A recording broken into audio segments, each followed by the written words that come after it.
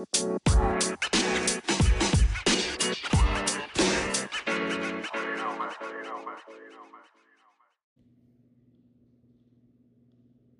right, what's going on, everybody? Welcome to another episode of the Take Podcast. I am your host, Jackson Burleson, and I got a special guest on today, my boy, Jeremiah.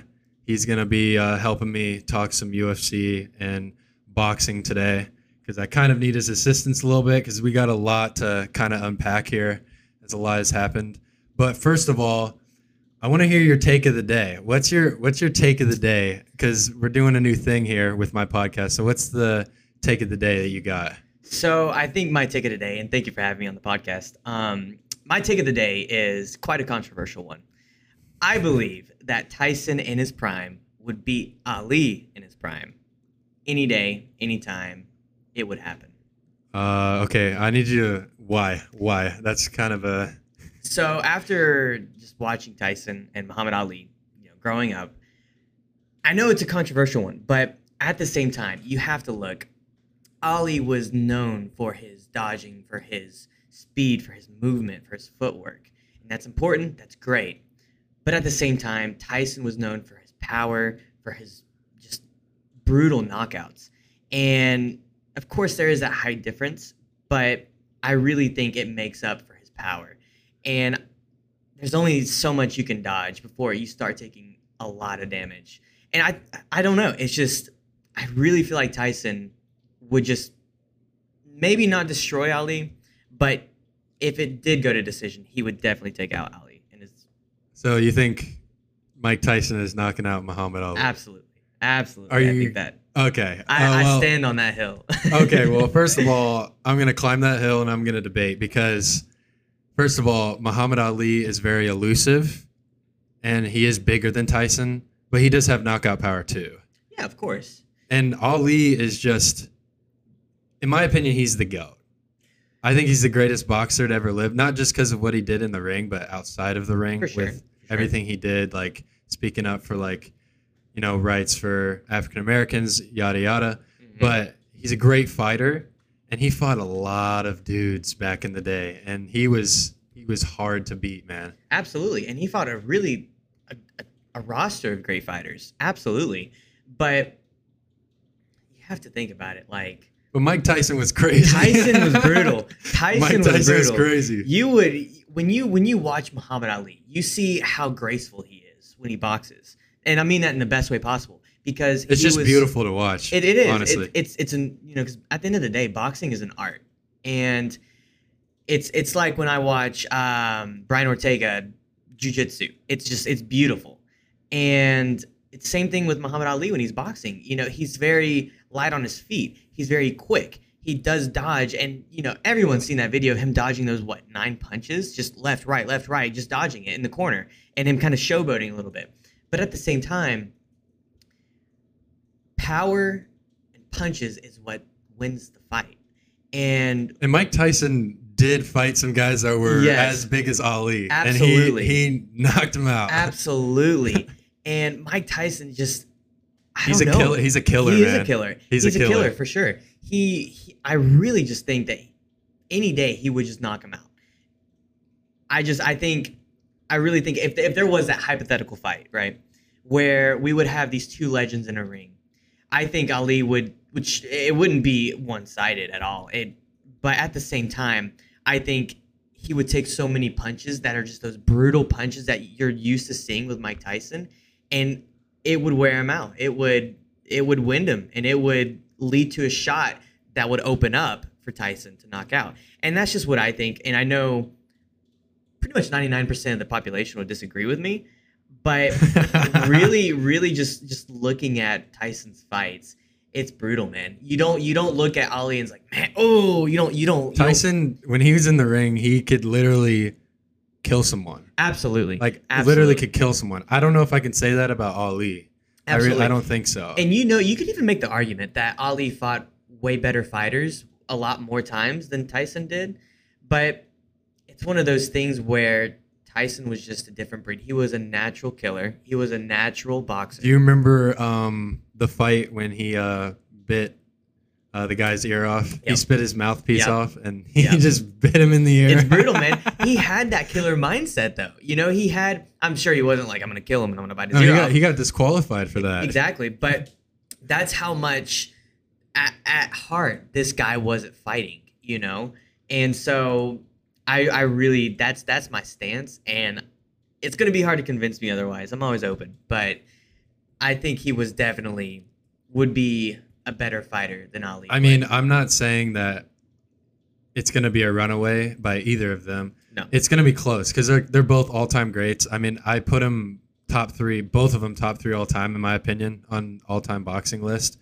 But it's just so hard to go against Ali with his reach, and he still has power and size. But Tyson he's brutal. I mean, I don't know. Like that's a really close one. It could go either way. Like, well, you can say, so do you think Mike Tyson is the greatest of all time? Is he the greatest boxer you've ever seen? So that's also hard. I'm not saying that he is. Now, you know, I could say that, but you also have to look at records. You know, you have to look at... he has more wins by knockout than Ali does. Yeah. So you have to look at the eras too. Who was fighting in those times, you know? So what does Tyson have? Like 40 knockouts? Like 50 wins, and like he has like 50 fights. I know that. Yeah. I know he has like 40 knockouts, something ridiculous. 40 or 43, I think. I'd have to look at the numbers again. But he, you know, I will say that he probably is one of the greatest boxers. And, you know, there is that. It's not even close. He's Oh, absolutely one of the greatest. No, but I'm saying that I think he is the greatest boxer. And, you know, maybe that could be a tie with Muhammad Ali, or maybe that could be a close second, you know, that Muhammad Ali is in. But at the end of the day, like, those two killers were in a ring. I think Mike Tyson would just end it. And, you know, you could even say the same thing, because there's almost a stigma where it's almost like the Michael Jordan and LeBron James debate. Who's better? You know, and then you get into the time period. You get into the teams. You get into who was playing. And it's like different eras. But exactly. Like boxing, like I feel like it's very easy to compare because it's just boxing. Like it's not like the NBA where the game completely changes. Like boxing, you're still trying to go in the ring and knock somebody out. Like that's your ultimate goal. That goal has not changed for any fighter that steps in the ring. Absolutely. And the thing about it is when you're comparing someone from a different era, it can be a little gray area. You know what I'm saying? So it can be a little hazy, but at the end of the day, I think he would win hands down. Yeah, that's a hot take. That's a hot take, but that's not a take I've heard before. Like yeah. Mike Tyson he's a killer, but my take is a little interesting. So Let's hear it. I think Charles Oliveira would beat Khabib in his prime. If those two fought, I think Charles Oliveira would beat Khabib. Now, hear me out. I know Khabib is 29-0, but name who Khabib has fought besides his last 3 fights with Poirier, Gaethje, and McGregor. He literally fought no one before fighting Conor. Conor was his big break. Mm-hmm. Literally, that was the biggest fight of his career. That's how Khabib became Khabib. And I'm not saying that all the other guys he fought were bad, but we don't even know who those guys are. Like, I was looking at his fight history. Literally, I don't know any of those guys. And he's undercards on every single main event. And his first main event was when he won the title. And then he had a McGregor fight. So I don't really think his resume is that impressive. I mean, he only has 11 submissions, wins by submission. 11-0. Not a bad record, but Oliveira has 21 submissions with 3 of them losing. And he's got a 33-8 record. And I think Oliveira is a better striker than Khabib. I really do. And as soon as Khabib's wrestling is amazing. We all know he has great wrestling, but is he going to be able to deal with Oliveira's jiu-jitsu on the ground? I don't think so, personally. I think Khabib's going to have a really hard time dealing with Oliveira's jiu-jitsu. And Oliveira's striking is just so much better than Khabib's. When Khabib was fighting Conor, a striker, he literally only stood up with him a little bit, and then he took him to the ground most of the time. He's just trying to get him in a position where he has Conor on the ground so he can just start mauling him. I don't think that would work with Oliveira because he moves around more and he knows jiu-jitsu better than Khabib does. And he's a ground fighter as well. It's a different art, of course, but he's a ground fighter as well. And, one thing I love about Oliveira is it's one of those stories where he did have a slow start. He had a lot of heartbreaks within his career in the UFC. He lost to Max Holloway early in his career. He got knocked out. Exactly. He had one. It was one of those like heartbreaking moments for him, and you kind of see him through his career starting to build up. You see him starting to really kind of blossom into the fighter that he is now, and that's I think it's a beautiful story in the fight game that we see with him. And he has 41 fights compared to Khabib's 29. Yeah, absolutely. He's fought way more than Khabib. For sure. I don't really take Oliveira's losses that harsh against him because, everyone learns. Like, losing is how you learn. Now, Khabib might have not lost, but who was he fighting before he fought for the title or before he fought McGregor? No one really knew who Khabib was until he fought Conor. Let's just be honest here. No one knew who Khabib was until he fought Conor. Mm-hmm. And you can definitely agree with me on that. I definitely will agree with you on that. But you also have to think, too, he didn't just pick someone off the street and say, hey, let's go fight in a ring or in an octagon. These were UFC fighters that have proved themselves, that were good. Now, maybe people don't know about them, like the household names, Dustin Poirier, Conor McGregor, Oliveira. But at the same time, these were trained fighters. And you have to give that some credit, too. And it's so easy. But Khabib is so boring. His fights are so boring. But he just is on the boring. He's on the ground but I just think he would have such a hard time with Oliveira because obviously he took Conor down easily because Conor sucks on the ground. He's so bad. We all know Conor has no ground game whatsoever. Mm-hmm. And it took him quite a while to beat Conor. Yeah. And that's how I felt when I watched Gilbert Burns. It was a full fight of him just almost laying on him. That's what it seemed like. But that still wins matches. That still proves that you're dominant over your opponent. And you watch a fight like Khabib where he's constantly wrestling, he's constantly on the ground. It doesn't look like much. It is tiresome. It's very tiresome. I know it's tiresome. It's very tiresome. I know it's tiresome, but Oliveira, I believe, is in better condition than Khabib would be. And in both of their primes, I think Oliveira would win. In both their primes? I really, I'm gonna have to disagree with you just a little bit because a 30, what was it, 29-0? 29, yeah, 28? 29-0. 29-0 record. That is so hard because sure, you're fighting on the ground. You're constantly wrestling. You're dominating your opponent through that. But at the same time, could Oliveira stand up with Khabib? Absolutely. Could Khabib stand up with Oliveira? I really think so because I don't think you so. have to think how easy is it when you're he couldn't even stand. He barely stood up with Conor. He's scared to stand up with Conor. Khabib? Yeah, Khabib was scared to stand up with Conor. Yes. Khabib was scared to stand up to Conor. Like striking, just normal punching, no wrestling. But he only clocked him one time. That was and then he started taking him to the ground because Conor started landing uppercuts that were doing damage.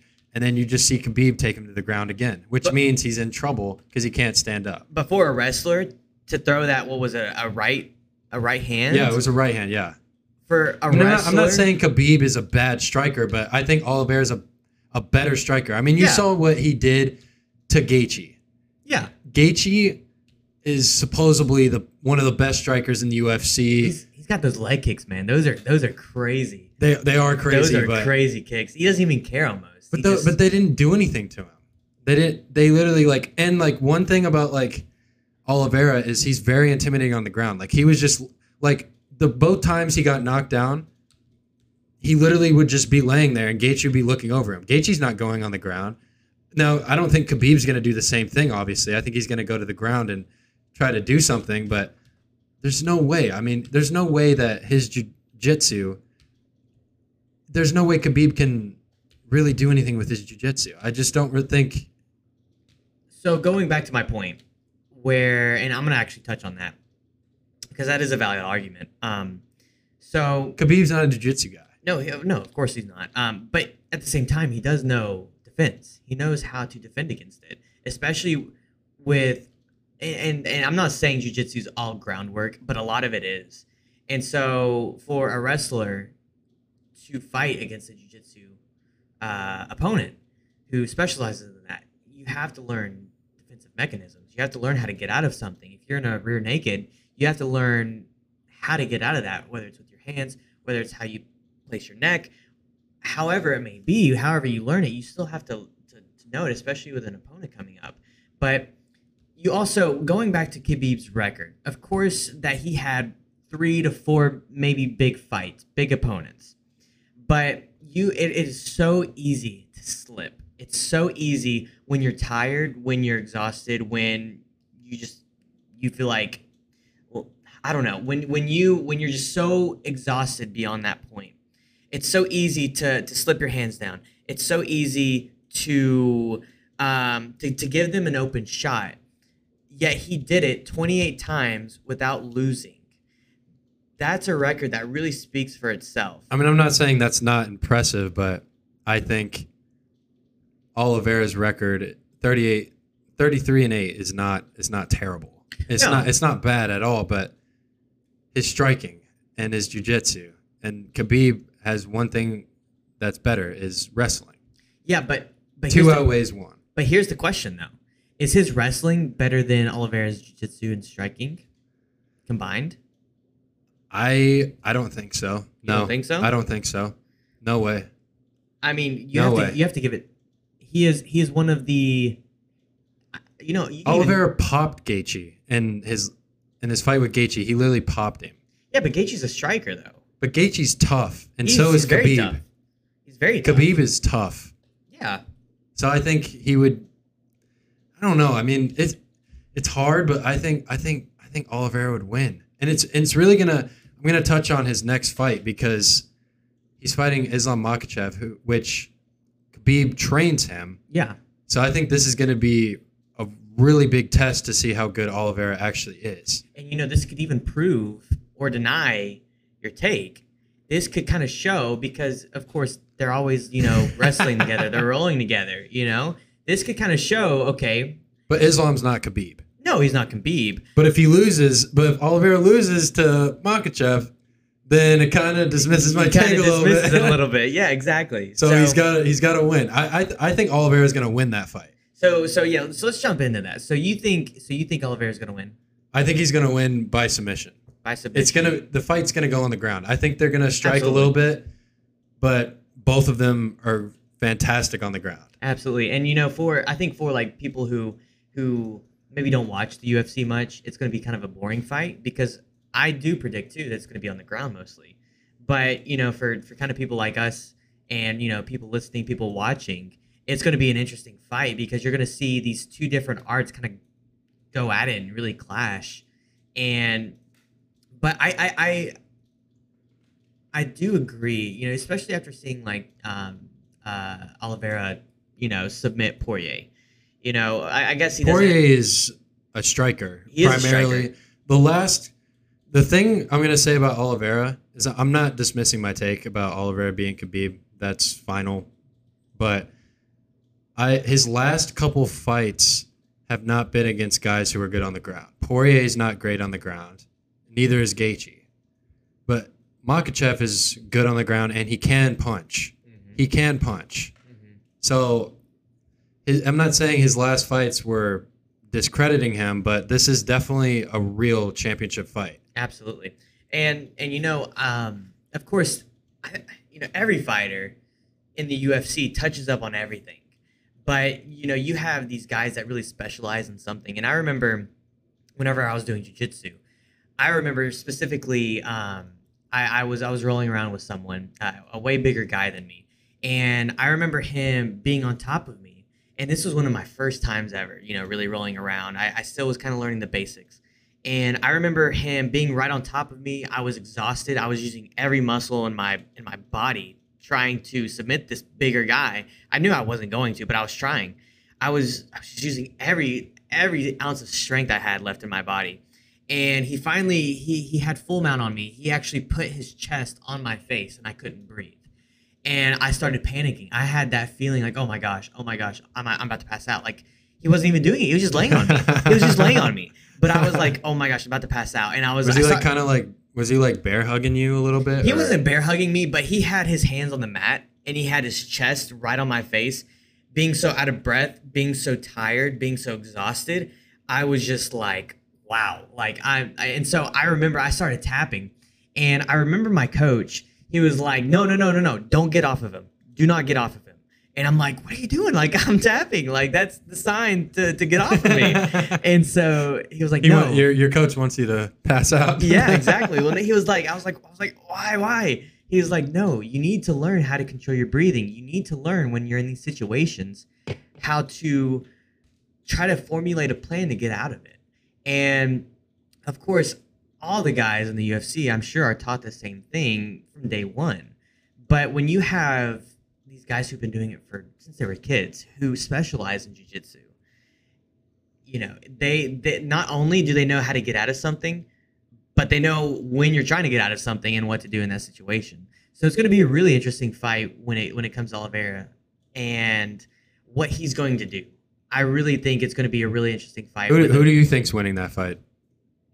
Man, who are you taking on that? Oh man, you know, Oliveira. If he's not peaked yet, he's close. So I think he is going to win it. But I think this is also a fight. Does it go all 5 rounds? Does it go to decision, or do you think it's going to end by submission or knockout? Because I personally think it's going to go at least 4 rounds, and it's going to be submission by Oliveira. I think so too. I think it's going to be a tough fight for both of them. Yeah, I especially for Makhachev, because this is the biggest fight of his career. He's never had a fight this big. Absolutely, he's never fought for a title. No, and this is going to be a proving point for him to see if he's got what it takes. Because Oliveira is really he's rising up. He's come from the bottom. He's come from losses that were tough to deal with.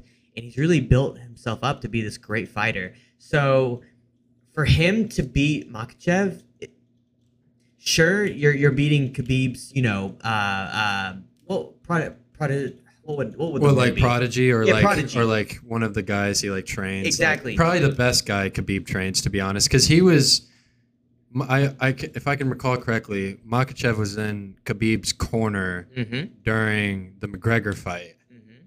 And I honestly, something that kind of randomly came up. Do you remember when Khabib jumped over the fence? Yep. Counter fight.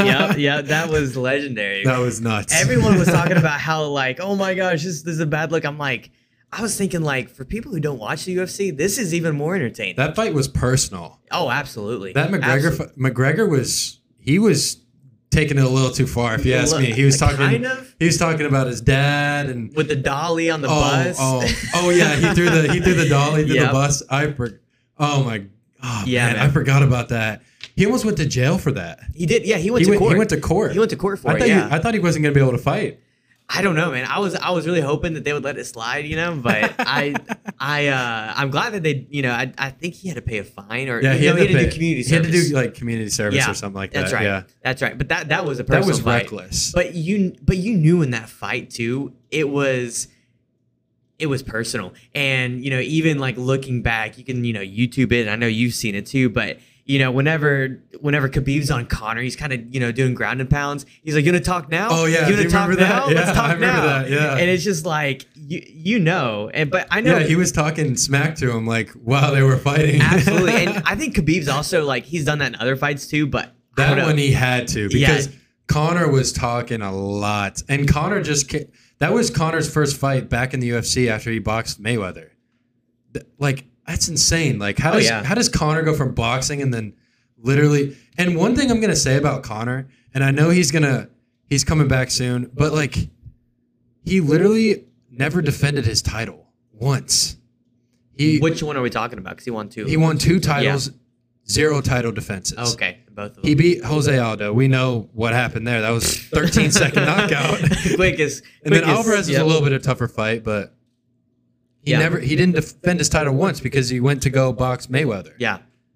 But that's kind of one thing I have on Conor is he never actually defended his title. Well, when you have a guy that brought millions of dollars in revenue for the UFC. I mean, yeah, if you're going to go box Mayweather, you got to take that. Yeah. You're not going to get that much money in your life fighting in the UFC. That just shows you that Conor's always, not always, but he's been that. He's about the poster money. Child. He's the money fight. He's the poster child for the UFC. And so when you are in that position, you can pretty much do whatever you want, whether it's throw a dolly, whether it's, just, of course, talking trash is part of the game. 12 whiskey commercials. Yes. Yeah. and all the advertising. Yes. So, but that's Conor. But we should hit on him a little bit more. But going back to the Oliveira and the Makhachev, I really think that for Oliveira, there's not much to prove here. He's proven a lot so far. Sure, there is a little bit to prove. How is there not something to prove? He missed his weight and he got the title vacated.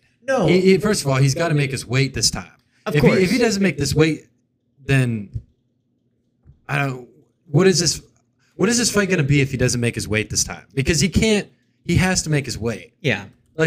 And Oliveira's had problems before with weight. His last fight against Gaethje when he weighed in, that's not the first time he's had problems with his weight. Yeah. He's got to make weight, especially as a champion. You got to be able to make your weight. It's unprofessional and And how does he not know when he's stepping on that scale how much he weighs? Do these guys not weigh themselves on the scale before? Oh, of course. And say, oh, yeah, I'm 155 or I'm 154.5. He came in at what did he come in? A half pound over 150. Honestly, I think it's kind of annoying that I get you have to be this exact weight, but 0.5 over, that shouldn't be enough to really strip a guy of his title. I really don't. He's still technically 155. He's just a half pound in 155. That's honestly, we don't really, I'm sure we can look up videos, but we really don't know the process that it took. But generally speaking, that's an hour in a sauna suit, running for about an hour. They have to cut a tremendous amount of weight because they gain about 10 pounds before the fight. Not if you're Patty, then you gain 30. Yeah, Patty. He goes from weighing at literally 150. What did he weigh in? What's he weighing? Oh, God, I don't remember. Oh, because he's a lightweight, so he has to weigh in at 155 at least. Yeah, but he was weighing what was he weighing? Almost 200 pounds, about a month or two ago.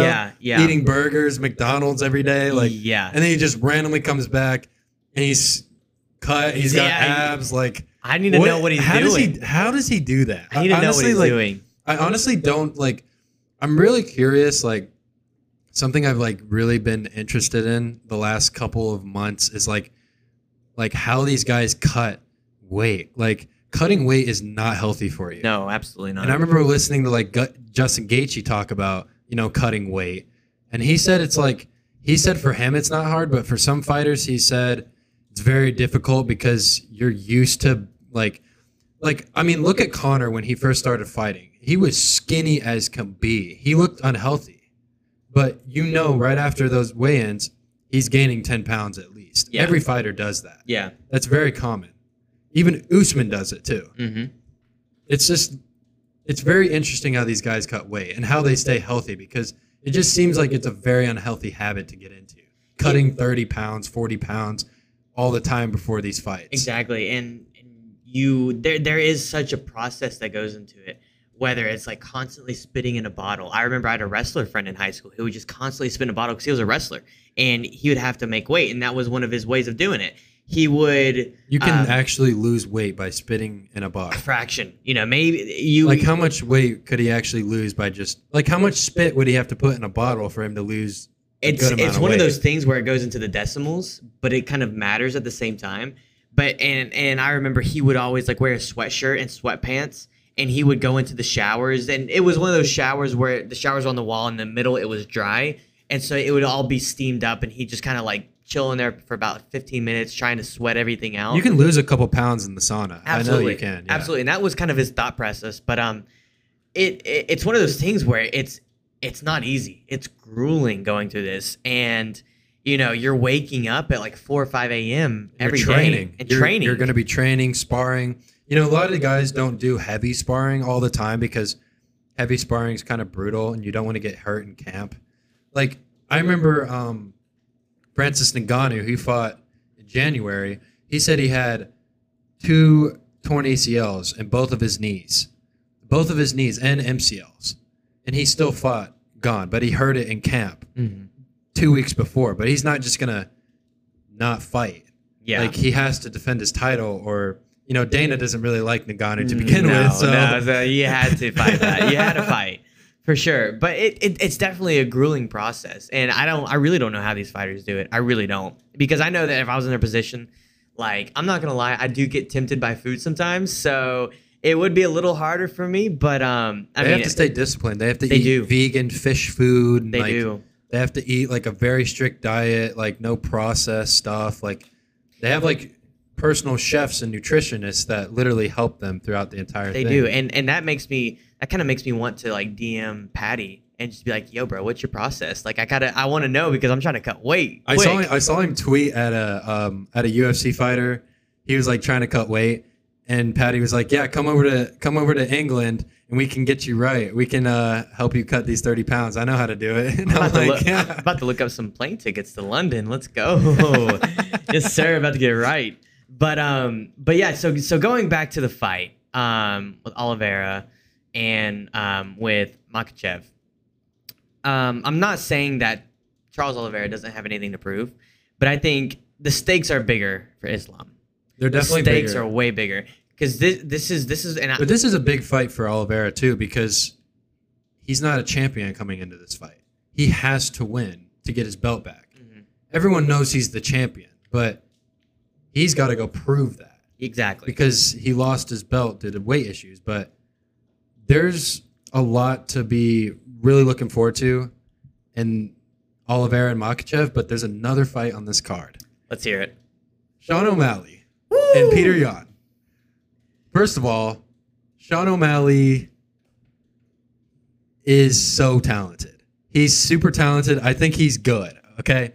I think he's good. I think this is quite early, if you ask me, for him to get a fight like this. Yeah. But let's see what he can do. I mean, in his last fight, he didn't really fight because of the fake. Okay, what did you think of the fake eye poke? Because I don't think that eye poke was real. Because he literally had his fingers up, and he didn't even poke his eye in his last fight. From the video I saw, though, I thought I could see a little bit of an eye poke. I'd have to go back and like watch it again. But from when I watched it, I was like, I could kind of see that. And you know, when you're kind of fighting, sometimes you might just be tired. You like kind of over exaggerate. Like in soccer, you know, you kind of exaggerate. But Pedro Munoz posted an Instagram picture with the wrong eye. Oh, with the wrong eye. I didn't see that. That's suspicious. You didn't see that? No. He posted a picture with the wrong eye. I'm pretty sure. I'm not exactly sure, but I think it was the left eye. No, his right eye that got supposedly poked, and then he goes on Instagram and posts his right eye, which is bad. Come on, suspicious. You can't. If you're gonna fake it, at least fake it correctly. I mean, seriously, like, and O'Malley was gonna beat this guy. He hit him with a nice right hand at the beginning of the fight, and I was like, okay, O'Malley's gonna knock this guy out because O'Malley's been knocking people out. I mean, you can't deny that. He's been on a tear, and yeah, you know, I don't know. I'm not saying he doesn't deserve this fight against Peter Yan, but Peter Yan is a different animal. He is different. So when it comes to Peter Yan, man, this guy is disciplined. And I believe... And he's so strong. Absolutely. He's so strong. Absolutely. And I could be wrong, but I believe he's also been to Thailand and, you know, was really trying to perfect his Muay Thai. I could be wrong. I'd have to, like, look again. But I'm pretty sure he's done that. And, of course, a lot of fighters do that. But... You know, I really think Peter Yan, especially for not necessarily how new he is, but for kind of how new he is, I think he's definitely one of the best strikers we're seeing in the game right now. And it's going to be a really big test because neither of these guys go to the ground. So no, it's going to be a standing fight. They're going to be throwing punches. It's going to be a standing fight all night. It's going to be awesome all night. It's going to be a great fight. And I've been a little critical personally of Sean O'Malley because boy, is he entertaining. Don't get me wrong. He's so entertaining to watch. I love it when he like knocks somebody out and then he does like the dribble between the legs and then does a little fadeaway. Little jump shot. I love that celebration. It's so awesome. It's a good one. It's a good classic. Yeah, and you know, and the purple hair and like everything he does. He's a character, dude. You know, he really is a character. But I think he is. I wouldn't say overrated. I think he's rated the way he is. I think it's fine. But I mean, he's only ranked like 11 right now. Yeah. In the bantamweight rankings. Yeah. Which is not insanely high, but still something. Exactly. And I think too is I could be wrong, and you know, for his sake, I hope I am, but I don't see him being at a higher level. And even if he is on a main card, or you know, like on like the main event, I don't see it being like the biggest fight that we'd see in a while. I don't see him progressing, and I don't know why I think that, but how is he not progressing? Every fight I've watched, he gets better and better. He gets faster with his hands. He gets more powerful, and his kicks get better every single fight. No, and don't get me wrong. I'm not saying he's not progressing as a fighter, but as some sort of entertainer that, to me, he's always just kind of like the bottom of the main card. You know what I'm kind of saying with that? That's how I'm seeing. Yeah, but I think he could be in a main event guy later in his career. Possibly. He's an upcoming star. Possibly. But it's taken a long time though for Sean, because he's been in a lot of, I believe, main events and or at least he's been on a lot of fight nights. Yeah. But he hasn't been on like a main pay-per-view card as the main event, but he's getting his chances on the main cards. Now, if he beats Peter, that is going to make it very interesting. Because he'll definitely get a title fight with Sternling. Absolutely. And this is really going to be a proving point for both of these guys. This is really going to show, okay, is Peter Yan really one of the greatest strikers that we're seeing right now? Or are we going to see Sean O'Malley beat Peter Yan and, okay, this guy has what it takes to be, you know, in the main event? Or a champion. Champion at that. Yeah, exactly. He's definitely, if he wins, he's definitely going to get a title fight. Honestly, this fight, like Peter Yan, if he wins, he's going to get his third fight with Sternling. I don't know, that last fight was so tough to watch because Sternling just had him in that leg triangle the entire time. Yeah. And I was not expecting that. Yeah. Because the way Sternling won the title was kind of like not the greatest way to win a title, by disqualification with a high knee. Mm-hmm. That kind of sucks, but that fight validated his championship. That was a pretty controversial high knee too, wasn't it? That was. Yeah. I don't know if that was illegal or not. I personally thought it kind of was because he was still like kind of on the ground, but like it's not like he wasn't moving or anything. He was still like kind of in a defensive position, but yeah. I don't know. That was really controversial. A lot of people were knocking him for that because he was champion, and then he beats Peter Yan this time, and they're like, "Well, he's champion. I mean, yeah. What else can you say?" Yeah, yeah. And I think with this upcoming fight too, it's going to be a lot of proving. I think, and it always is about proving that you're the best at what you're doing, proving that you're a good fighter, that you can stand against these guys. But I really don't know how. I think for my predictions with this fight, I really see. Oh, it's a tough one. I see it going to decision. I really do see it going to decision. I don't know who I'm gonna pick for this one. I do see it going to decision. Who are you taking? I think I'm gonna take Peter Yan for this one. I think I think I'm gonna go with Sugar Sean. You're gonna go with Sugar? I think Sugar's gonna win. Okay, Sugar Sean. Okay. I think Sugar's gonna win, but it's gonna be a decision. It will be a decision. I don't think he's gonna knock out Peter Yan. No, they're both really good strikers. No, unless one of them gets a lucky shot in. You know, one opens up. And you have to. You really never know. You don't know. You really don't. It's hard kind of predicting this, but you know, I do know. But what's his reach compared to Peter Yan's? His reach, honestly, I think he has a better. Let me look. I got the reach up because right he's pretty tall and he's pretty lanky. Sean O'Malley's got a 72-inch reach, and Peter Yan's got a 67-inch reach. So he's got a reach advantage. Oh yeah, he does. But they're both switch stance, which I don't know if that really plays a factor. But, I mean, O'Malley and Jan have very similar records. I mean, they both, Jan has 16 wins, O'Malley has 15. But the reach, I don't know. And the height, like, O'Malley is taller. He's about 4 inches taller than Peter Yan, too. Yeah. So, like, the reach and the height, do you think that plays a big difference in this fight? Do you think that really, like, will determine this fight? Because, honestly, I don't think it'll matter for Peter Yan because he's just going to go in there and try to knock him out. But yeah. Well, from my experience, I can't speak on much experience when it comes to fighting, but I have sparred, in a ring, boxed, not in front of a lot of people, but I have boxed fighters who were taller than me and who did have a higher reach. And it was so much different compared to fighters who were same reach, same height. It was you have to change your game plan a little bit because you can't do what you're used to doing when you're fighting a taller opponent with a bigger reach. You have to, from my experience, what I've learned when it comes to that, you have to try to go inside a little bit. You have to protect yourself really because they have a longer shot than you. You have to, you can create some distance, but that's when you have to go in and try to get a couple body shots. You got to be a little more safer. You do have to play it safer. You got to be more precise and more. You got to find your angles a little bit better. You do. You really do, and you have to pick your shots a little bit better. You have to.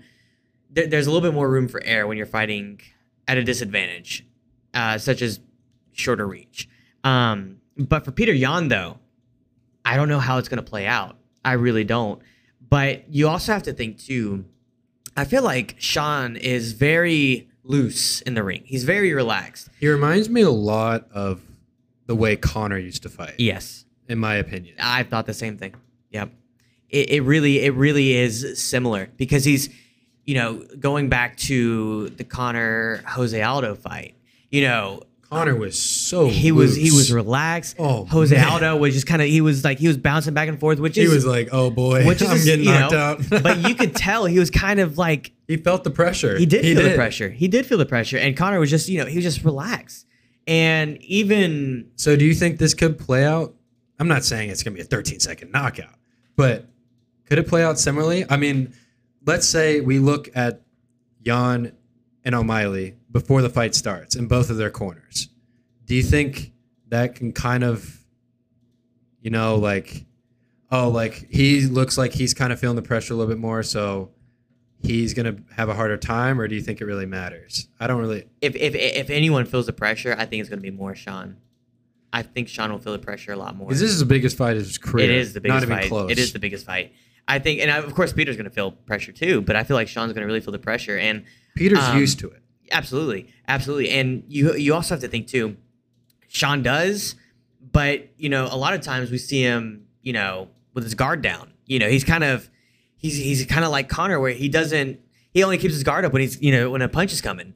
He kind of keeps his guard down, and I think Peter's more of a defensive fighter, where he's kind of has his hands up a little bit more than he does. And I think if he does use that game plan where he's not really having his hands up, I think that could be a dangerous situation. But of course, I don't see that happening much in this fight because I think Sean O'Malley knows who he's going up against. These guys watch film of all these guys. They watch these fights. They don't go into it blindly. So he's gonna anticipate a little bit more of what's gonna happen. But it's one of those fights you're just not you don't know. Yeah, you don't know. Really, it's fun to speculate, but you just don't know. Yeah, that fight's gonna be crazy. It's gonna be a good fight. I can't wait for that fight. It's gonna be a good fight. The last card with Julia Pena and Amanda Nunes. That fight was crazy. Did you see? I don't know if you saw this, but did you see Julia Pena was missing like part of her forehead? And she had to go to the hospital or have emergency surgery done. Yeah, I believe I was working that night, but I did watch the highlights a little bit. It's a little hazy, but I tell you what, that was, from what I watched, that was such a good fight, and that was such. Nunes is a beast. Nunes is a beast, but she had something to prove there. She got beaten. She really did. She was hungry for it. Because she's always been a dominant fighter. I kind of see her as like a Rose, because they're both dominant fighters.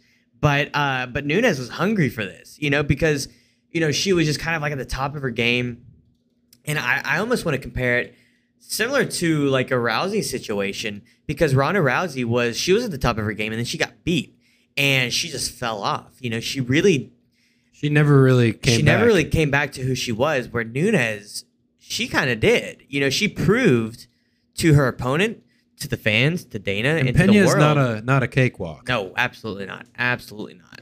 No. And maybe on that first fight, she kind of anticipated her to be a cakewalk. She anticipated her to... I don't think she prepared as much as she did this last fight, though. No. She was way more ready this time around. Absolutely. I feel like. Absolutely. And even too, I want to say, while any loss is hard, I don't think she took it as hard as someone like Ronda Rousey did when she lost. Ronda took it tough, man. She took it tough. Yeah, she took it tough. She went to the WWE.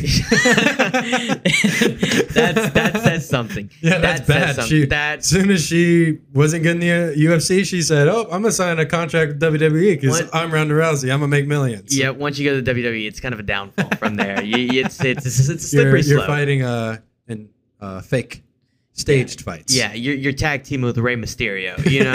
Like it's 619. Yeah, booyaka. Yeah, so it's. You gotta see guys like The Miz. Is he still around? He is still around. He actually just fought Logan Paul, and that's what. Okay, yeah, he just fought Logan Paul. Logan Paul like jumped on him through a table. That looked like that actually like for as fake as those fights are. That Logan Paul looked like he kind of hurt when he jumped on the table. I'm not gonna lie. He kind of hit his leg kind of funny. I was like, ooh, that looked like it hurt a little bit. Looked a little tough. I remember watching that as a kid, man. I ate that stuff up. It was so. I thought it was real when I was first watching it. I was so into it. I was like, oh, Triple H, Shawn Michaels. I was like, this is cool. This is awesome. Like they're slamming people through tables, hitting people with chairs. I'm like, this is real. And then you get a very hard. Someone tells you, "Oh, it's not real," and you're just like, "It's like saying no Santa way. Claus isn't real, bro." It affected me worse than Santa Claus, dude. I knew Santa there's that possibility, but WWE, I was like, "No, man, that's my livelihood." That looked real. It was on national television, but now it's like it's a theater basically. Exactly, it is. I really watched it, but at the same time, I feel like it's like a lot more cartoony. Okay, than it so was. I brought up a Paul brother. Now I'm going to bring up a Paul brother. So Jake Paul had his second opponent pull out of his fight. So tell us about that. So what exactly happened? Okay, so basically the guy he was fighting, Hasim Raham Jr., he is the son of the former heavyweight champion, Hasim Rahman. Yeah. And the fight was supposed to be, both guys were supposed to weigh in at 205. Okay. But Hasim and it was like some like New York athletic officials. They were kind of like monitoring his weight cuts because he was weighing like 245, 250, and they were like, "Okay, you're not cutting weight." And then he started kind of cutting weight drastically, and then randomly, his team tells Jake Paul's team, "Hey, Rahman has to fight at 215. He can't fight at 205." And Jake fights at 190. You're telling me that Jake Paul is going to fight at 215? And his team said, nope, we're not fighting at 215. 205 is the weight. And if he can't make it, then he's going to have to pull out. And Rahman pulled out. That's understandable. But like still, like he's a professional boxer, quote unquote. And then Tommy Fury's a professional boxer. Tommy Fury's a little bit of a different story because his family can't even get into the country. But like, if Jake Paul wants to fight him that bad, go to the UK and fight him. Yeah. Why don't you go to the United Kingdom and fight him? If you want to fight him that bad, go to the United Kingdom. I think there's more behind it though than just like wanting to fight him. I think it's a little bit harder to just go to another country, set up. Now it is Jake Paul, of course. He can kind of there's a lot of things he can kind of do, but I think he's not like tied in with any like. He's not tied in with WWBC. He kind of is on his own. Exactly. Really. Exactly. He's literally, I want to say almost a promoter. He is a self-promoter. He's MVP Promotions is his promotion. He's kind of doing it at all, Whereas a lot of these boxers, they have teams, they have management, they have coaches. Well, I mean, he's got team. He's got a team, but it's not like, the UFC where they promote your fights. Exactly. For you. Yeah, exactly. He has to do it. Exactly. Which is a little bit different. Even though he Showtime kind of helps him out because he has to promote. Showtime signed him on, but Showtime helps with promotion. But I mean, it's just so frustrating. I was really looking forward to seeing Jake fight an actual boxer. I know, I was too, and I just it's unfortunate, but it's Jake Paul. We're gonna see more of him. But I do have a question. So going back 3 years, what was your views on Jake Paul as a new boxer compared to now? Has things changed?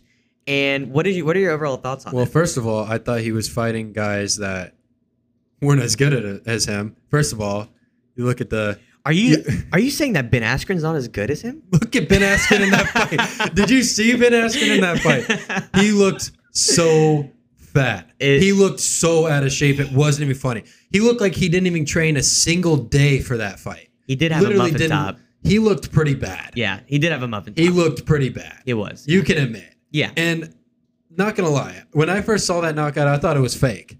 Yeah. But Askren literally was, come on, he's Ben Askren. I mean, he got kneed in the face by Masvidal in 3 seconds.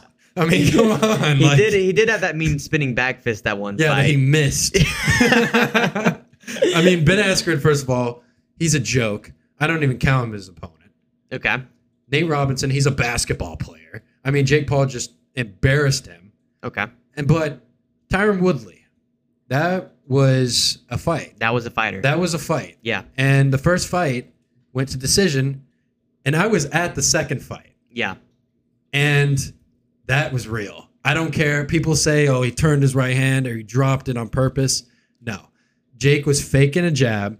He was coming over with that overhand right and just clocked him. That was a clean hit. That was the most brutal knockout I've ever seen in my life. I remember being there. I couldn't stop screaming. Yeah. I wasn't even a huge Jake Paul fan. I was just going because he was fighting Tommy Fury because I bought tickets because he's supposed to fight a boxer. Yeah. But we all know what happened. He pulled out because he had the funny thing about that, when Fury pulled out of that fight, Tyson Fury was saying, oh yeah, Tommy will fight sick. Tommy will fight with broken ribs. And guess what? He pulled out of the fight because of broken ribs. So you can't say all that stuff. And really, I feel like that's discrediting Jake a little bit because he is big and he can punch. He may not be the best technical fighter we've ever seen, but he has power. He can knock people out. And I think a fight that's very interesting that I really wanted to see happen, Anderson Silva. Anderson Silva has been boxing for the past 2 years, and I think that would be a very interesting fight. I think that would be very interesting if Silva and Paul got in the ring. I don't think it would be. I think it would. I think the Spider would give him a run. I think it would sell, but also Anderson Silva, he's climbing up there. But he's been boxing for the last 2 years. Yeah, but he's been, I remember his, I don't know. I don't see. And he was a beast in the UFC. But boxing, one of the best middleweight champions we've ever seen. Boxing is such a... It's different. It's different. Look at Conor, one of the best strikers at his time. But he went 10 rounds with one of the greatest defensive boxers ever. The greatest defensive boxer ever. He did. But at the same time, it wasn't his game. Because I feel like in a fight, we're not even talking in an octagon or in a ring. In a fight, Conor would maul Mayweather. Yeah, not even a question. But it's a different game. And the same thing with the UFC. If they were in an octagon, no chance. It'd go 1 or 2 rounds. Mayweather's career would go 1 or 2 rounds. No, it wouldn't even go 10 seconds. Yeah. Mayweather would literally be on the ground unconscious. Exactly. Because you can do whatever you want in the UFC. Exactly. And these fighters, when you're thinking about it, when they've been taught so long, when you're kind of getting pummeled, get a takedown in. Go to the ground. You can't boxing. It's strict punches. Boxing is the only game of punches. And and Anderson Silva's he's getting older. He is older, yes, but to be fair, Jake did fight Tyron Woodley, who was 39, 40 years old. he's fighting retired UFC guys, but Silva's a little bit different because Woodley had never boxed in his life. That like literally his first fight against Jake Paul was his first ever time boxing. And Silva has experienced boxing for the last 2 years. So I think it'd be a little bit different. And I think Silva would be a little more prepared than Woodley, in my opinion. And that fight would sell in an instant. It would sell. I see it going to decision, but I see Jake Paul winning that. But going back, I think Paul would knock him out. You think so? I think he would knock him out. Okay, that's a hot take. I think he would knock him out. Okay.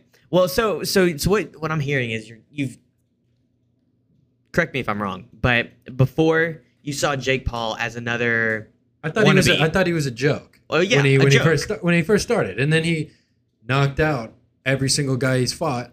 And honestly, I didn't really start taking him seriously until his last fight against Woodley, because he just literally put him in a bed. Absolutely. I mean, he put the blankets over him and he said good night. Like he literally, I've never like he didn't get up for a pretty long time, and he had no idea where he was. That was so impressive. Mm-hmm.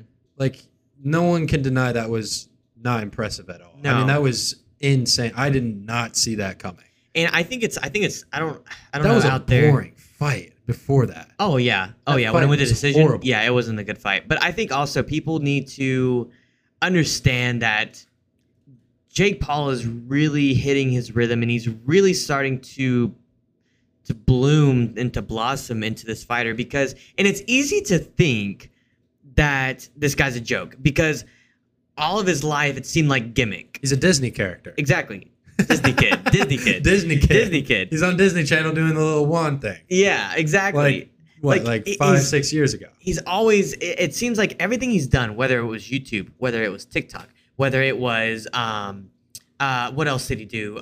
He did something else, but it was almost always a gimmick. It didn't seem legit. It was like, oh, I'm going to prank this guy or I'm going to confront this guy. It was annoying. It was just like, What is this kid? But I think that's what people kind of came into it with.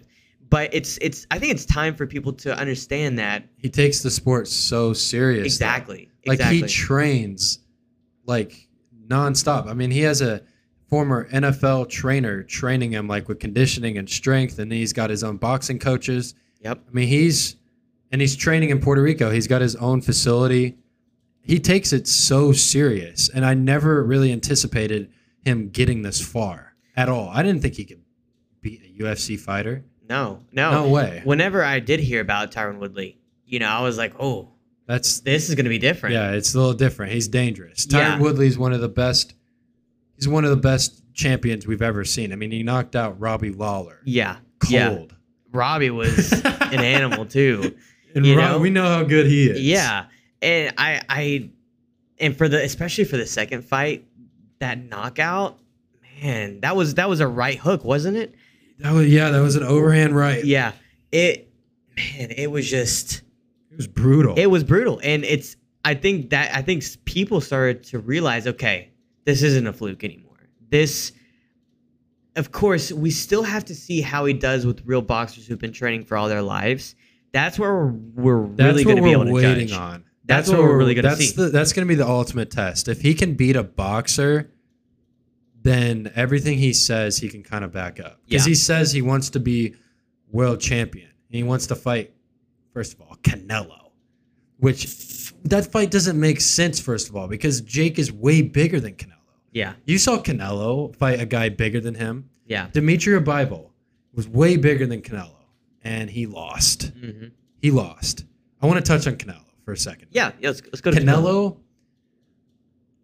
This next fight, he has a lot to prove, in my opinion, because he just lost, and like Floyd Mayweather was saying he was a joke before he lost, and he was easy, he was light work, whatever, and people were saying, oh, Canelo could beat Floyd Mayweather in both of their primes, but they already fought, and Mayweather beat him. Yeah, and this will be the third fight, the third or the second fight against him? It's the third. It's the third fight. Third fight. It's the third fight. He's the guy he's fighting. He's got quite a record here. Let's hear it. What's it? How do you pronounce it? Gennady Jolofikin? I'm sorry if I'm mispronouncing that, but he is 42-1, 37 wins by knockout. Not a cakewalk, Canelo. No. And this is the thing. Like people, I used to think before that Canelo was taking easy fights, but I mean, the thing is that these guys are just not as well known. Like, you only know Canelo. The boxing, no one really pays attention to boxing, to be honest. Yeah, it's kind of hard to follow. But this guy's not a bum. He's no bum at all. No. I mean, he's a former super middleweight title holder. I mean, he's not a bum at all. No, it's going to be a very good fight. It's going to be a very good fight. I'm really interested because I don't know what Canelo is going to do because he's coming off a pretty bad loss. It wasn't terrible. He didn't get knocked out or anything, but it was still pretty embarrassing if you ask me. Yeah. Because he thought he could go in and fight a guy that was way bigger than him, and it just didn't work out. Didn't pan out. No. It really didn't pan out. And I'm not saying I was really shocked to see Canelo lose because he came into that fight minus 500 as the favorite. Yeah. That's really crazy odds. Exactly. That's like you almost can't lose, and he lost. Yeah. But I'm really curious to see how he's going to bounce back. I think he's going to be very determined, but I'm really curious to see what he's going to do. Yeah, and I think Canelo's very naturally gifted. You know, is he top 5? No. Is he top 10? I still wouldn't put him as top 10. No way. But you know, I think he still has potential for growth, but I think he has already peaked. So he's not getting any better. Unless we see what this fight is going to hold, we're going to see how it pans out, really. But, you know, since we're still on the topic of boxing, I do have a question, and I want to hear what your thoughts are on this. So we see a lot of these YouTubers starting to beef with each other, like, hey, let's bring it to a ring, sell millions of dollars with the pay-per-view. Who, like KSI? KSI. What was that one guy? Caleb. What was it? Or Bryce Hall. Bryce Hall. And who did Bryce Hall fight? I don't know. I don't really keep up with the. I don't either. With the TikTok I don't remember. He has like a family vlog YouTube channel or something. But what are your thoughts on these guys who aren't boxers who make YouTube content for a living step into a ring? Do you think it's a good impact on boxing, or do you think it's a bad impact on boxing? I mean, it depends how you look at it. If you look at it from Jake Paul's perspective, he used to be one of those guys, and now he's like on ESPN being interviewed by Stephen A. Yeah. So, but I mean, those other guys, I mean, I don't know. It's just hard to sell those fights. Like, it's hard to sell a Bryce Hall versus KSI fight, especially for the boxing community, because they're not into TikTokers or YouTubers, most of them. And the ones that want to watch this are really not old enough to buy it or don't have the money to buy it. No. And like, the thing about Jake is like he did fight Nate Robinson, but Mike Tyson was on the undercard of Mike Tyson versus Roy Jones. Mm-hmm. So that fight sold because Mike Tyson's on the card. I mean, everyone's going to buy a Mike Tyson. I know I would after my hot take. I mean, for crying out loud, I bought the card. Yeah. But that was because Mike Tyson was on the card. Yeah. But after Jake Paul has kind of been his own show, we've seen him be able to sell on his own. Yeah. Which is very important. And I just don't think those YouTubers can sell pay-per-views. Like, they think, like I've heard Jake talk about this. He said that, like, followers don't translate into pay-per-view buys. Yeah. Like, you can have 10 million followers on Instagram and think, oh, I'm going to sell 5 million pay-per-views. That's not how it works, like, at all. It doesn't. The numbers don't translate like you think it would. Yeah, exactly. And I think too, a lot of these YouTubers, they're not looking for a boxing career out of this. They're just looking to squash a beef. Yeah, that's all they're really looking for. And you know, like I said, a lot of the demographic that wants to watch this either can't or can't afford it. So, you know, a part of me says this brings more attention to boxing. This brings a wider net of people, but this also kind of brings bad publicity in a way because these are kind of trash fights. They don't sell. And a lot of the demographics that watch boxing don't really know these guys that well. But these fights probably sell more than a PBC fight that no one would even know. It's true. To be honest. That's true. I mean, I've like turned on like a random channel and there'll be like a PBC boxing match going on. I don't know who any of those guys are. Like, I don't know if I don't pay attention to like, lower guys in boxing or not. Because I'm honestly more of a UFC guy. I just kind of pay attention to like, the big names in boxing and really follow them. But I don't know. I feel like the UFC promotes better. It does. In my opinion. Yeah. And Dana there's White. real beef. Yeah. Dana White he's a G. He's the GOAT. Yeah. I mean, he puts the best against the best. Yeah. And he's very good at doing that. And like he did. Okay. So I'm going to touch on a crossover with boxing here in UFC. So I've heard Kamaru Usman talk about he wants to fight Canelo. Oh. He was on the Full Send podcast and he said he wanted to fight Canelo. Because Canelo was calling him out. Okay. So what do you think about that? Canelo and Usman in the ring. For everything that I talked about Canelo, I think Canelo would beat him. But Kamaru, he is an animal. He's an animal. Do you remember that knockout with Mazadov? Oh my. Masvidal literally landed on his head, literally landed on his shoulder, and then he was asleep mid fall. That was a nasty. That was the knockout. Nastiest. I don't know. That might have been the nastiest knockout I've ever seen. I think that and one of Naganou's, bro. It was Masvidal's knee to ask yeah. That was insane. That was crazy. But like Usman is the real deal. He is. And he's fighting Leon Edwards for the second time at UFC 278, which I think is a very interesting fight because Leon Edwards has gotten better since their last fight. Yeah. For sure. Absolutely. But Usman is a dominant champion. Mm-hmm. Dominant champion. Just like Israel Adesanya. Israel Adesanya, he may not be the most exciting fighter in the ring, but what he does outside the ring, like you saw when he was carrying the urine out in the entrance. Yes, that was legendary. That was awesome. Legendary. That was so legendary. And another WWE reference, of course, but I really loved when Brian Ortega and Volk fought against each other. Brian Ortega's walkout with the purge masks on. Oh, yeah. That was intimidating. Yeah. I'd start shaking a little bit if I was Volk. That was pretty nuts. And I don't mean to jump and bounce. Oh, to stay on this topic, this would be a great fight to watch. Kamaru Usman is such a talented fighter, such power, such speed. He's coming off a hand injury. He broke his hand. In his last fight against Covington, he said he didn't throw his right hand at all. Yeah. Because he broke it. And when he got in the ring with Covington, that was the first time he threw his right hand in like 2 weeks. Yeah. And I think he's going to be back, but I think his hand should be fine. I mean. Oh, yeah. I think so too. That'd be a really great fight though. But since we did talk about Volk, I honestly think that Volkanovski is one of the most underrated fighters in the game.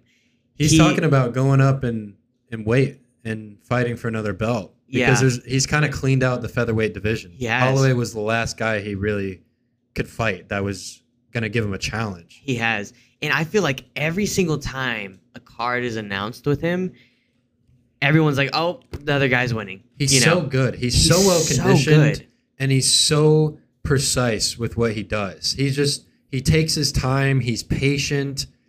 And he's just in great shape. Like, he doesn't get tired. Like, literally, he was mauling Holloway. I mean, Holloway had, like, a very bad cut on his eyebrow. Holloway's a great boxer. Holloway's a tough dude. Yeah. Oh, yeah. He's not a joke. No. And Volk just made him look pretty silly. Exactly. And then the same thing with T-City. T-City's crazy great for his jiu-jitsu. Not once, but twice did he get out of T-City's submissions in the same round within the same minute.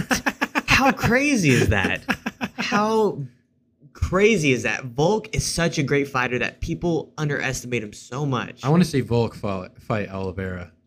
That would be a good fight. I want to see him fight for that title. That would be a great fight. We need to talk to Dana whenever we can. And just like, yo, Dana. No, Dana, if you're listening, you have to make that fight. Please. If Oliveira wins, because I think Volk would give him a real challenge. Not gonna lie. Absolutely. Volk is such, and he only has to move up 10 pounds. That's it.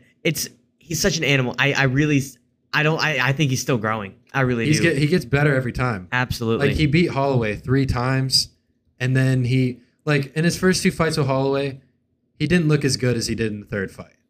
I mean, he just looked like he was so much better conditioned, and he just looked like, he's very elusive too. He dodges a lot of punches.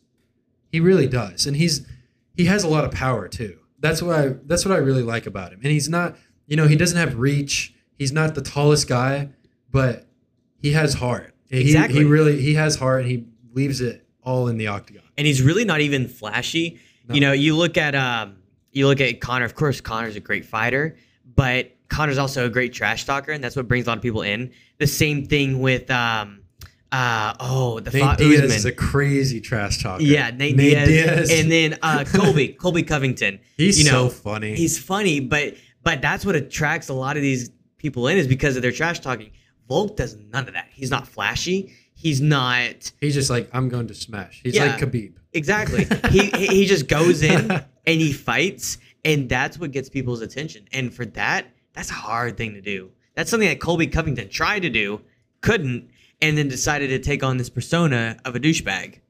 Yeah. And it's a hard thing to do. So, man, I think people really underestimate him. But Nate Diaz is getting his last fight. Yes. He's getting his last fight, and since you brought up trash talking, we know him and Conor with his fights. Did you see him slap that reporter at the... Yep, the Full Send reporter. Yep, I did see that. Man, Nate... He's just allowed to do whatever he wants, honestly. Absolutely. Like, Dana just, gives him the green light to do whatever he wants. Doesn't care. He's like, yep, you're Nate Diaz. You can do whatever you want. Doesn't care. But, with this Diaz fight coming up... Is this his last fight in the UFC? I think so. I really do. I really think so. It's kind of sad, honestly, to see him kind of close his career out. Yeah. And he, of course, he's most notable for his chin. He's tough. He'll take every shot. Any punch. Take every shot. And it looks like he can too, looking at his face. That was rude. But he's like the gangster of the UFC or whatever. Yeah. It's just I think this is his last fight, and I think... How does he do against Chimaev? Because Chimaev came off a crazy fight against Gilbert Burns. That fight was wild. Mm-hmm. That was crazy. I think he's going to lose. I do. Nate Diaz... You think Nate Diaz is going to lose? I think so. Yeah, I'd probably agree with you on that, but I think he's going to be tough, and I don't think he's going to get knocked out. He's going to be tough, but I think he's going to be winded as well. I think Nate Diaz he's definitely climbing up in age, and I don't see him winning this fight. He hasn't had a win in 1,000 days. No. It's been such a long time. He has one of the longest streaks for losing ever. He hasn't won a fight in over 3-4 years. Yeah. It's been a long time. Yeah. Yeah, I just... And Khamzat Chimaev is on the rise. I mean, he is different. Exactly. Chimaev, he has... I don't know, man. I think he's just going to out-wrestle. He's going to outstrike Diaz. He kind of disappointed me in his last fight, though, against Burns. Yeah. I thought he was going to be a little bit better. Mm-hmm. I didn't think he performed as well as everyone thought he was going to. He didn't peak on his performance. Yeah, and that was a fight that I had to watch the highlights on too. And so just he's 11-0. He's not lost yet. And Nate Diaz has 13 losses, not trying to bring up records. Yeah, he's got here. 20. I mean, Nate Diaz's record is not good at all. No. I don't. Of course, this is a main event because it's Nate Diaz, but I don't seeing it as good as a fight as we've talked about already. If I had to pick too, I would rather watch the Sean O'Malley fight than this fight. Yeah, absolutely. But it'll be interesting because no one's seen Diaz fight in a while. They haven't seen him fight in quite a minute. Yeah, exactly. So I don't know. It's gonna be it's gonna be interesting, I guess, but it's not something that I'm going to really like. I'm not gonna be like, call off work. I have to watch that. I'm gonna call off work. I'm definitely not buying the pay-per-view. No way. No, that's the next day highlight type of fight. So, but that's just my stance. I mean, I'm sure some people are huge Nate Diaz fans. Chimaev's a huge favorite. Chimaev, he's minus 1,000. Yeah, that's a pretty big. That's pretty big. That is for sure. Diaz is a huge underdog. Yes. Yeah. And that even says something for such a veteran as Nate Diaz is. How is he that much of an underdog? I don't know. I mean, Nate Diaz can still fight. He can, but that just proves the point of this fight isn't going to be as good as we thought it's going to be, I mean, you never know. Nate Diaz surprises us all the time. Yeah. He always brings in the best fight possible. He does. He always is slapping people in the face and then flipping them off and then fighting. He is a gangster, man. He's a gangster. I remember watching his a lot of his footage off of Tough. Was it Tough Enough, or was it what was the show that they had for fighters? Ultimate Fighter. Ultimate Fighter. Yeah. I remember watching his, and he's entertaining. Yeah, he's funny. Very entertaining. He's funny. He is. So especially I actually saw him when I was at the Jake Paul fight. Yeah. In December, I actually saw him there. He walked by him. Yeah, he's a little tiny dude though. Is he really? Yeah, but he looks like he's just looking for something. Yeah, he's like that guy that just like goes on the street and like looks to find people to beat up. He just looks angry all the time. Like, yeah. I don't know what, and I don't know why he slapped that reporter. Like, I really don't. The questioning wasn't even that like. No, it wasn't even offensive. No. Like what was the question? He was like something along like. He was like asking him about his like next fight, or I can't remember exactly what the question was. It wasn't even something like outlandish or crazy. Like like if it was something outlandish crazy, I'd be able to remember it. But yeah, he just slaps him across the face, and no security guard takes him out or anything. And he's like, "Okay, let's go party more." And I'm like, no one's gonna escort this guy out of the arena. Exactly. Yeah, it's just I don't know. I think this is gonna be his last fight. I really do. This has been a crazy pod. There was so much to unpack. There is. Is there anything else we should talk about before we close this out here? Absolutely. We should talk about one more thing. Oh, Paddy the Baddy. Paddy the Baddy and the possible Conor McGregor fight. Okay. So Conor here. Who is he going to fight? Paddy? I think Paddy, it's speculation, but that's what I've heard. That's what I've seen. That's what I've read. I think he's a very good top contender because Conor coming back off. He needs a tune-up fight. He does. He can't go fight Kamaru Usman like he said he wants to, which is absurd, by the way. He does. If he thinks he can beat him, he's out of his mind. No shot. He has beefed up, though. He's big. Oh yeah. But is he hungry, though? I think so. But I tell you what, if this fight does happen, Paddy the Baddy does beat him, it's it. I think it's the end. I think it's the end of his career. Of Conor McGregor? I think so, because you don't want to keep fighting. When you've had such a high, you don't want to keep fighting until you really hit that low. You really don't. He had such a low against Poirier. That was the lowest I've ever seen. He did, but that wasn't his fault either. Are you talking about which fight are you talking about? When he broke his leg. So the third fight. Yeah. That wasn't his fault, though. He was getting mauled anyways. He was, and I really saw if he didn't break his leg, I do see Poirier winning that fight.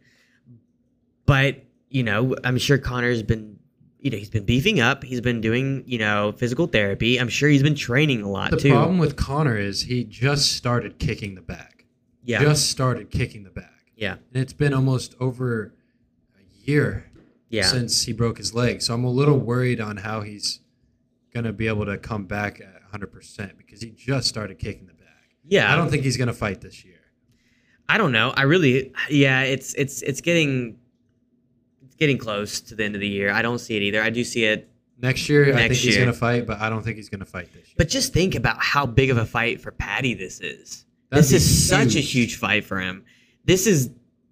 I think it would be the biggest fight of the year. Due to Conor McGregor being on the card, but like for Paddy, everyone he's getting a lot of attention too. He is, but he's not peak level. He's not. I don't even think he's nowhere near. Exactly, he's hungry, and he's got a lot of energy too. Exactly. See him teabagging after he over his opponent after he submitted him. I saw that. Yeah, I saw that.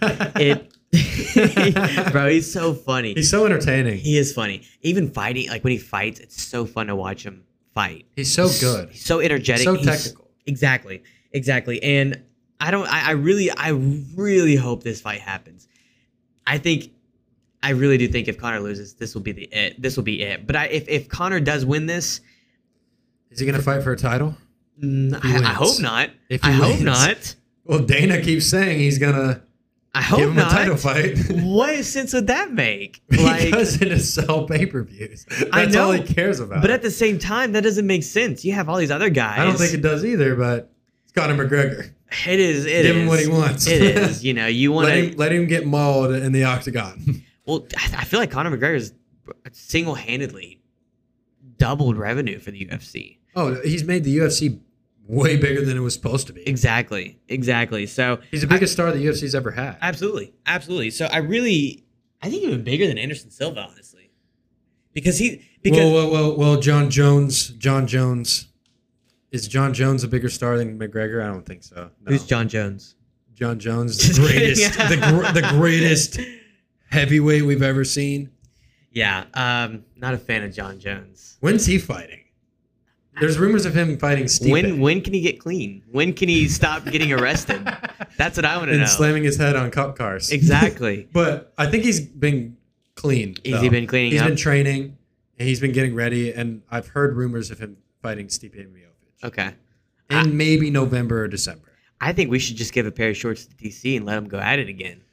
DC's going to have to lose a couple pounds. A little bit. He's kind of he's kind of fat. Yeah, even though he didn't really look in the best shape when he fought Jones. But but man, he was a good wrestler. He was a good wrestler. Man. He was. But, yeah. And John Jones, it's just so hard. Like he's the greatest the UFC's ever seen. Yeah. But he just can't stay out of trouble. No. He can't. He can't keep his nose clean ever. He doesn't seem like the person to get in trouble. When you hear him talk, or when you just like the way he kind of carries himself, he doesn't seem like he seems like normal guy. He seems very educated too. Exactly. He's a normal guy, but then once you hear all these allegations about him like abusing his wife and taking these drugs and looking at the police footage of him slamming his head against like that was hard to watch, honestly. It's just like I can't lie. Where's this coming from? I don't know. I mean, he's just going reckless. Exactly. Because he hasn't fought in, it's been a long time. 5 years, 6 years. It's been a really long time. And they're gonna give him a title fight, possibly. Yeah. I want to see him fight Ngannou, but I don't know how realistic that fight is. I mean, if he comes back and he proves himself, maybe. But I don't know. I just know I want this Paddy and McGregor fight to go down because this would be a great fight. If Paddy wins this, his career will be elevated so much, and if Conor loses this, call it quits. No coming back. Call it quits. And I think of I kind of have a hot take. McGregor shouldn't come back. Conor? I don't think he's hungry enough. I don't think he wants it. He's got money. He's got everything he needs. He doesn't need to fight anymore. He really doesn't. He doesn't need to go in the octagon and risk everything. He doesn't need to do that. No. He really does. I mean, he drives a Lamborghini boat for crying out loud. Yeah. I mean, he does not need to fight. He does have other revenue coming in too. It seems like he wants to because it's a part of his life that like he is having a hard time getting away from. Yeah. And that's why I think he wants to fight, but I don't think he's definitely not as hungry as he was in early days. No. It's and I think that's the problem because when fighters aren't hungry, it's not the same. Yeah, and it's like that quote. It's hard to train when you sleep in silk sheets. When life's rough, when you're really struggling, that's the easiest to train. But once you make it big, once you make millions, once you finally are so elevated to where you're good for life, it's hard to go back out and train like you were. It's a true quote, and I think it could be the same case. And if he does come back, I see it as the I don't remember the match, but it was one of Tyson's fights where he was a young guy, 18, 19 years old, and he fought this opponent. I forget his name, but his opponent was, he's been through the ropes. He's been a champ. He's been a great fighter, and he was kind of coming down in his career, and somehow, some way, Tyson knocks him out, and that was the last we heard from him. He fought a couple more times, but he went back to his old life. I think he was a part of a gang, and he was just kind of going back to his old life. And I think we're not going to see Conor go back to his old life, but I think we're going to see the end of the McGregor era. And it's going to be, if it does happen, it's going to be a great fight. I hope to see it. I think he's going to fight again. I'm not saying he doesn't, but I think he... You think he shouldn't? I don't think he should. Could understand that too, and especially from a legacy perspective, I could see that. Because he's really had like 2 really bad losses. Yeah. And then before that, he fought Cowboy, which was an easy fight. I don't even count that fight. No, that wasn't. He knocked him out. Yeah, so quick. That was a weird fight, though. Yeah, I didn't like that. I didn't like that. It was a weird fight. I didn't like it. But I think with Conor, because he was fighting at welterweight that fight. Yeah. So that was weird. It was a weird fight. Weird seeing him that big. Yeah. I think with him, I think you're right. I think on a legacy perspective, because when the third fight with Poirier, it technically wasn't his fault that he broke his leg and it ended that way. That could be, besides, if you don't get a win, that's the best way to go out. It's like you came off, you got out of an injury, you just didn't make it back. Whereas losing to a young buck who doesn't have as much experience as you, and might possibly never reach the level of success and fame that you reached, that's a hard blow. So I think I agree with your take on that. I do think that it is wiser. It's a tough take, but I don't. It is a tough take. It just makes sense. And I hope not to see it, because I love watching Conor fight. Yeah, I love Conor. He's so entertaining. He's really one of the big reasons I really started watching it more and more. And I remember watching it with the guy that my mom was married with, and I remember watching it then. I was a kid, but Conor was the reason I kind of got back into watching it. So I really hope to see him again, but from a perspective like that, it makes sense not to. Yeah, I mean, it's just tough. It is. It's tough because he's the biggest star the UFC's ever had. And yeah. Him being close to the end of his career, possibly. We don't know what he's going to do when he comes back. He could be awful, or he could be crazy Conor McGregor that we remember. He's beefed up. We'll see if it's a different animal. I hope he is, because he's gained a lot of weight. But what weight class is he going to come back? Is he coming back at lightweight, or is he coming back at welterweight? I think he'd come back at welterweight. Because Patty's a lightweight, so he won't fight Patty if he's not coming back at lightweight. That's a good point. I think I don't see Conor losing that muscle that he gained. I think he's going to come back at welterweight. I think so too. If he has to drop a little bit, he wants to fight Usman so badly. Yeah, you have to prove a lot. I think he might get that fight. I don't think coming out the gate he will. I think there's a very high possibility he could, and I really don't want to see it because he's going to get embarrassed. But it does for Dana. It does for Dana. It does for the company. That's all he cares about. It's true. It is a possibility. He doesn't care if that makes sense for Conor or Usman. That's what makes Dana great, though. If he can sell fights. If he puts that fight together, you're definitely watching that. Absolutely, Kamaru Usman versus Conor McGregor. I mean, come on, absolutely. But if McGregor wins against Usman, oh my lord, that would be that would be something else. That would be. I don't even know what I would honestly be speechless. I don't know where I'd be watching it, but I'd be leaving the same spot I'd be at. I'd leave. Yeah, I would just walk away. Just take a minute to breathe and really think about if this is real or not. Absolutely. That's what I would be thinking about. I'd be like, it did not just happen. No. I don't know. There's a lot of possibilities. Yeah.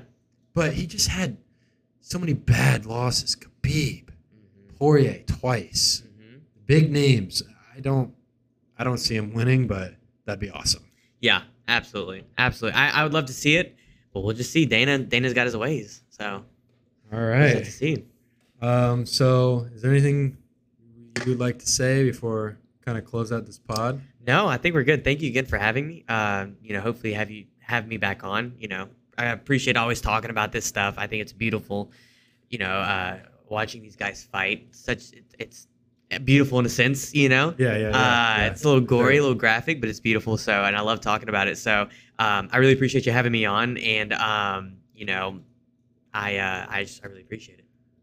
I appreciate it, and this is gonna go ahead and do it for today's episode of the Take Podcast. I hope you guys enjoyed today's episode. Make sure to follow me on Spotify and hit the notification bell so you do not miss out on any new episodes. And also check out my last episode where I talk about the Dallas Cowboys. I just go on an absolute ramble in that episode. And make sure to follow my social medias on TikTok, Instagram, Twitter, Facebook, so you do not miss out on any more episodes. But this is Jackson Burleson signing off, and I appreciate Jeremiah hopping on. Thanks for having me. It's going to go ahead and do it. You guys have a good one.